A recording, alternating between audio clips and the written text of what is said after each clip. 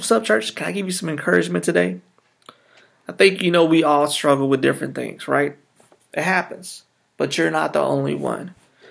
I like how it says in Romans chapter 7, Paul is talking about his struggles. And in verse 15, he says, I don't really understand myself. For I want to do what is right, but I don't do it. Instead, I do what I hate. Does that sound familiar? You feel like, man, I'm trying to make the right decisions, but I keep finding myself making the wrong ones. And soon, it plays out so much in our mind that we feel like we can't shake it, that it's what controls us. But thankfully, the Word of God tells us this.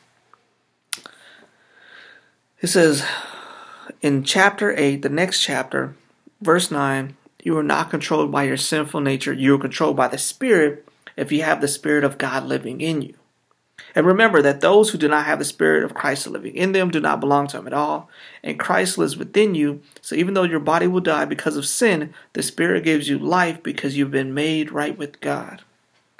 So the answer to overcome this is Jesus. And the only way to get that is by placing your faith and your trust in Him, by declaring Him to be your Lord and Savior.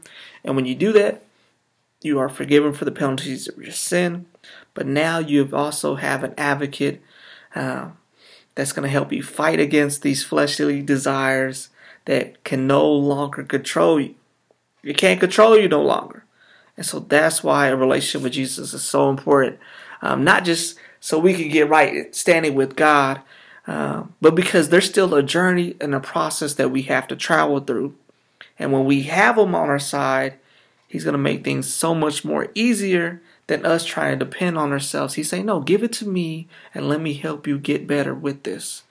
And so that's encouragement. You don't have to be controlled by the things that you don't want to do.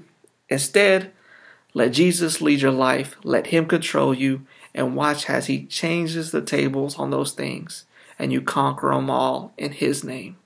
So let me pray. Father, I just thank you that sin can't control us whenever we give our life to you and you take over. And so, Father, I just pray that if there's somebody out there that haven't made that decision, that didn't know how much you loved them, that you sent your Son to die for him, for us, and that after 3 days He rose from the grave, conquering death. And because of us placing our faith in Him, we could receive eternal life and spend eternity with you in heaven, but we could also receive freedom from the sin that tries to control us, and instead we could allow Jesus to control our sins.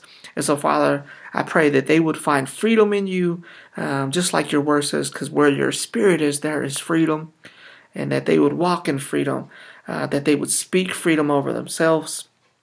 And even when they do make mistakes, Father, and we do fall, that we know that Jesus is there to grab our hand and to keep us pushing forward to conquer this and get rid of this in our lives. So, Father, we just thank you and we love you.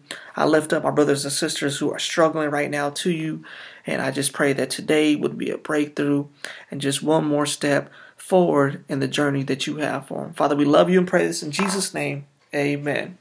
You don't have to struggle, church. Let Jesus take control. And watch as He changes your situation. God bless y'all. I love y'all. Come out and join us this Sunday, 301 North Sherman Avenue. Got a fresh word for you called Choose Your Words.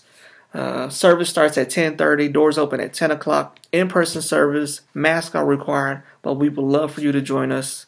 Other than that, man, you're not alone struggling. You don't have to keep struggling. Man, you want to gain control? Release control. I love y'all. God bless y'all.